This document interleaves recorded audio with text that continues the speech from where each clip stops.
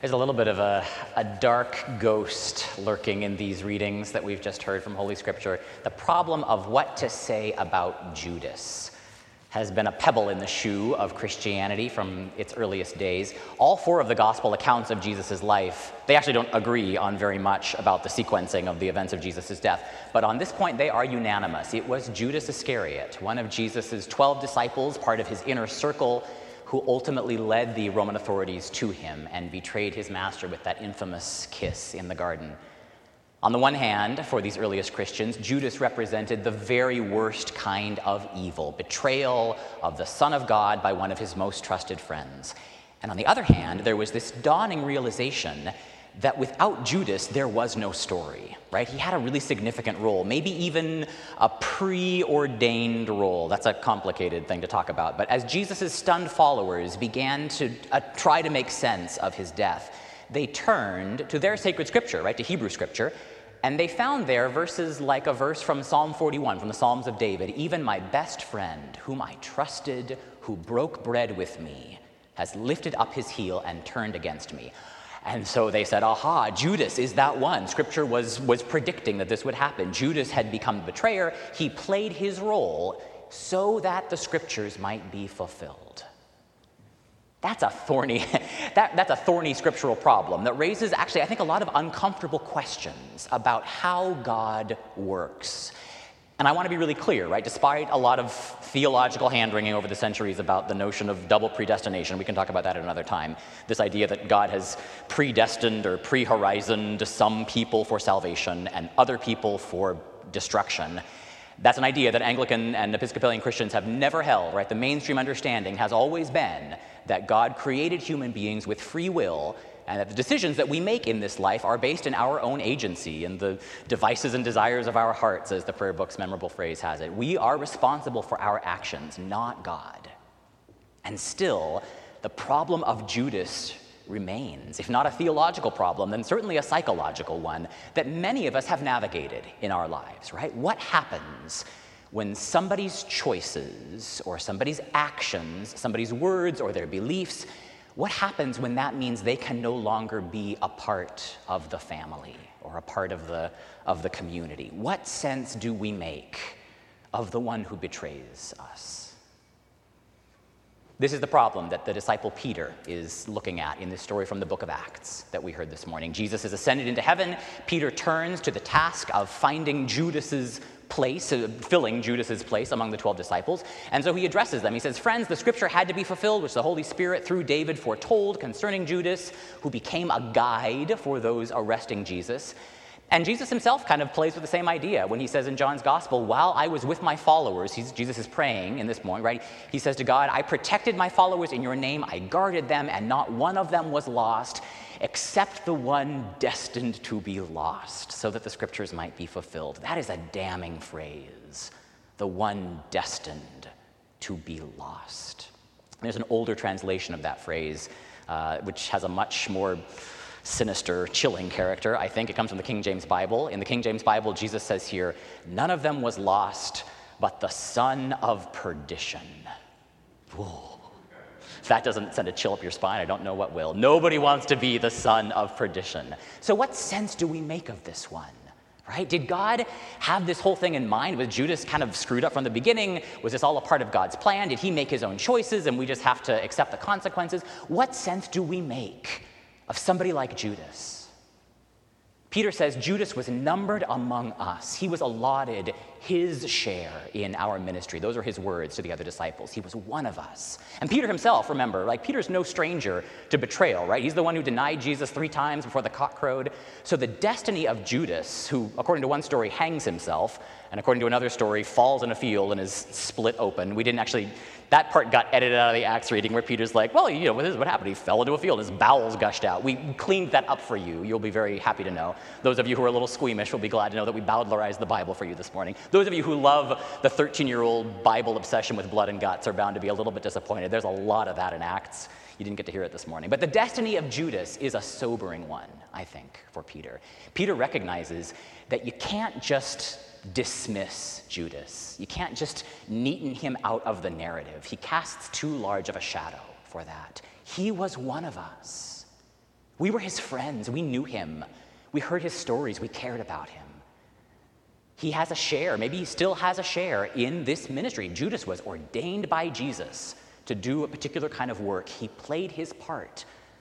Peter says, so that Scripture might be fulfilled. Even the betrayer, it turns out, has a place in the story, at least, and maybe a place at a deeper level in whatever God is doing. The insistence that these earliest texts place on reminding a potentially vindictive crowd that even the betrayer has a role in the story. That insistence on Scripture being fulfilled, this long game that God is playing, I want to read Peter's insistence not actually as a belief in double predestination, but a way of reminding the faithful remnant, the 11 traumatized who are left to figure out the next steps of this little fledgling movement, a way of reminding them that none of us really have any idea what God is up to most of the time.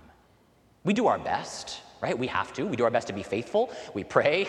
We trust in the Holy Spirit who searches the hearts of everyone. God, you know everybody's heart. And then they cast lots in the first century. That's not how we do it today.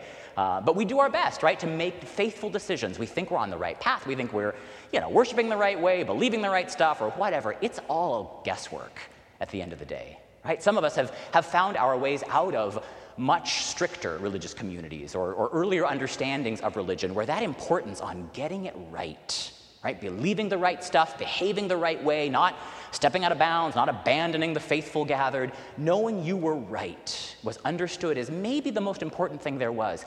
And yet, even when we leave behind that idea that there's only one way, that there's only one truth, only one community, only one true faith, even as we begin to embrace a more complicated, diverse, pluralistic world, even when we depart from the more doctrinaire practices and communities of our early formation, and we find ourselves in these messy, liberal places like the Episcopal Church where you don't have to believe anything as long as you starch the altar linen correctly.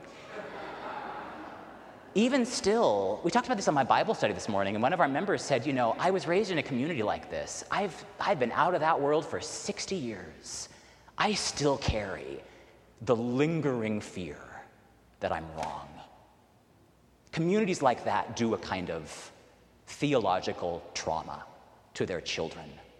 They plant in us that deep, dark fear that can never really be assuaged, that maybe we're wrong. We have this little secret that, we used to think that our eternal salvation depended on getting it right. And we're still a little nervous that when the final reckoning comes, we're going to end up in the wrong camp. Nobody wants to admit that. Nobody wants to admit that even when you come out of a community like that and think you've changed, like you end up enacting the same kinds of stuff in your new world, right? There's nobody that's more prone to cancel culture than liberal theological Twitter. I have gone afoul of it a couple times. Progressive Portland, it turns out, is just as shamey and judgy as the conservative church of my childhood. The problem of being right. Look at the mask-wearing debates that we're having, right? The problem of how you know you're right. That's not just a problem of the so-called less evolved religion. We carry it around with us, this still small voice that says, maybe things are not as neat and tidy as you think they are. Maybe you're wrong. Maybe you are Judas. Maybe you're the betrayer. One of the fun things about being Trinity's dean during these last complicated and sometimes very tense days of Black Lives Matter protests and contested political elections and mask mandates and shutdowns and reopenings, you name it, we've seen it. One of the fun things about my job is that when someone disagrees with a decision that the cathedral has made or a position or a sermon that one of us have preached, usually I get to hear about it. And sometimes that's just a simple disagreement, right? We sort of hash it out. Lately, it seems to me the disagreements and the divisions in this community have felt a little more fraught. In the past year, I've said a sad goodbye to a few longtime parishioners who have decided for all kinds of reasons that it's time for them to worship somewhere else. And I'm not going to lie, that's been hard. What a friend of mine said to me a couple weeks ago is she said, I think it's time for me I'm going to explore some other communities. They said, I no longer feel safe at Trinity. I used to feel safe, and I don't feel that anymore. As somebody who has had the experience of feeling unsafe in a religious community and choosing to leave that community, that hit home for me. I know that feeling. I long for this cathedral to be a safe haven for absolutely everybody. That's what we say at that welcome table. That's what we say at this altar, that this is safe harbor, this is sanctuary for you, no matter who you are, no matter what you look like, no matter what you believe or don't believe. God's love is bigger than any political, social, theological, or ideological difference. I still believe that. And I also resonate with the truth of what my friend said. I no longer feel safe. If I'm being honest, I don't feel safe either most of the time. I used to walk into this building on a Sunday morning and flip on the light switch, and 600 people would file in and fall into place. We knew our roles, we knew our parts, we knew how to do church. That's not true anymore. And I don't know how long it will be until that's true again. I used to feel pretty secure in this pulpit. And a year of preaching to an empty cathedral has really unsettled that for me. And actually, I think that's a good thing.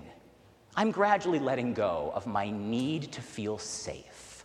I've decided it's okay for me not always to feel safe in this pulpit. Maybe it was not a good kind of safety that I used to feel, preaching these feel-good sermons about Downton Abbey and making everybody laugh and feel like we were part of the club. And maybe God has something more complicated, but ultimately more transformative for us than safety. I think that true diversity, not just diversity of opinion, but diversity of experience and class and sexuality and race and belief, true diversity is not safe. It's messy. And I could be wrong. In fact, I probably am a lot of the time. Every time somebody makes an appointment to come talk to me about how they feel betrayed by Trinity or by me, by the direction we've taken the cathedral, every time I'm cast in the role of a Judas, I have to consider the fact that the person I'm speaking with could be right. Maybe I'm going about this in the wrong ways. Maybe I have something really important to learn from the person in front of me. And so sitting with people I care about, right, people whom I have walked through some of the darkest moments in their lives, people I have come to think of not just as my parishioners, but my friends, and hearing their sense of betrayal, that I have changed the place they love to the degree that they no longer feel they have any choice but to leave it. That reality lands a lot heavier with me than any intellectual disagreement we might get into around politics or theology. When community is broken, when the ties of holy love, when the sacredness of that table is compromised, that's more than just a spat over words said from the pulpit. I think it should cause me, maybe each one of us, to wrestle a little bit with God. What if we're wrong? What if I'm wrong? I don't know the answer to that. I do take some solace, ironically, maybe, in this story of Judas and how the ones whom Judas betrayed began to make sense of his actions, his ghost, his presence in their lives, which ran so contrary to everything they thought they knew, right? Even though his actions led to his death, his rejection by the community, there's this little glimmer of possibility in Peter's words about his friends. Remember, he tells the other disciples, remember, he was one of us. He had his share in our ministry. We loved him. Maybe we still do. Judas did what he had to do in order that the scriptures might be fulfilled. Maybe, Peter says, God never really abandoned Judas, even in his most heinous act of betrayal. He sat with us at that table on Jesus last night. He partook of the bread and wine. He, too, with everything dark and foreboding in his heart, shared in the love feast of the Good Shepherd. Even that one, the scriptures insist, even the one who exemplifies ultimate betrayal, even that one has a part in God's greater story. The ways of the Lord are inscrutable and unsearchable. And maybe rather than ask myself, how do I know I'm right? Maybe it's better to ask myself, how good can I get at extending the boundaries of my sympathy and my care, as Peter does, in working to love and understand somebody who sees me as the betrayer, somebody who is convinced that I am wrong and I have let them down. When we find ourselves at the brink of a broken relationship, I think it's so tempting to seek justification, right? I don't know about you, I start holding these imaginary debates in my head, and the great thing about an imaginary debate is that I win every single one. But that's not how life works. The real give and take of human relationships in community is never that simple. Nobody is convinced by my most finely crafted arguing points. And the kind of sadness, that sense of betrayal that can be experienced in a place like a church, that cuts deeper than any ideology or politics. And I don't know what God is up to in all of this. I do believe there is a bigger game at work here. That much I know to be true. In Isaiah, God says, "My thoughts are not your thoughts, nor are your ways my ways." Sometimes that sounds a little bit like a threat to me, but maybe it's a promise that there is no human division so great that God's love cannot breach it in the end, that there is no betrayal so fundamental that God cannot work through it in order that the scriptures might be fulfilled, that God's economy is so much bigger than my little corner of the sky. And in God's economy, I suspect, at God's great table, when everything's said and done and all the tensions and trials of this life have faded into oblivion, when Judas and the 12 sit down at that table, as they did on that final night, with Matthias there, the 13th disciple, when bread is broken and wine is shared, and nobody has to depart into the night shamefaced and guilty. No one is damned to perdition. Nobody's lost. Nobody's forgotten. In that moment, the table is complete because everything is forgiven.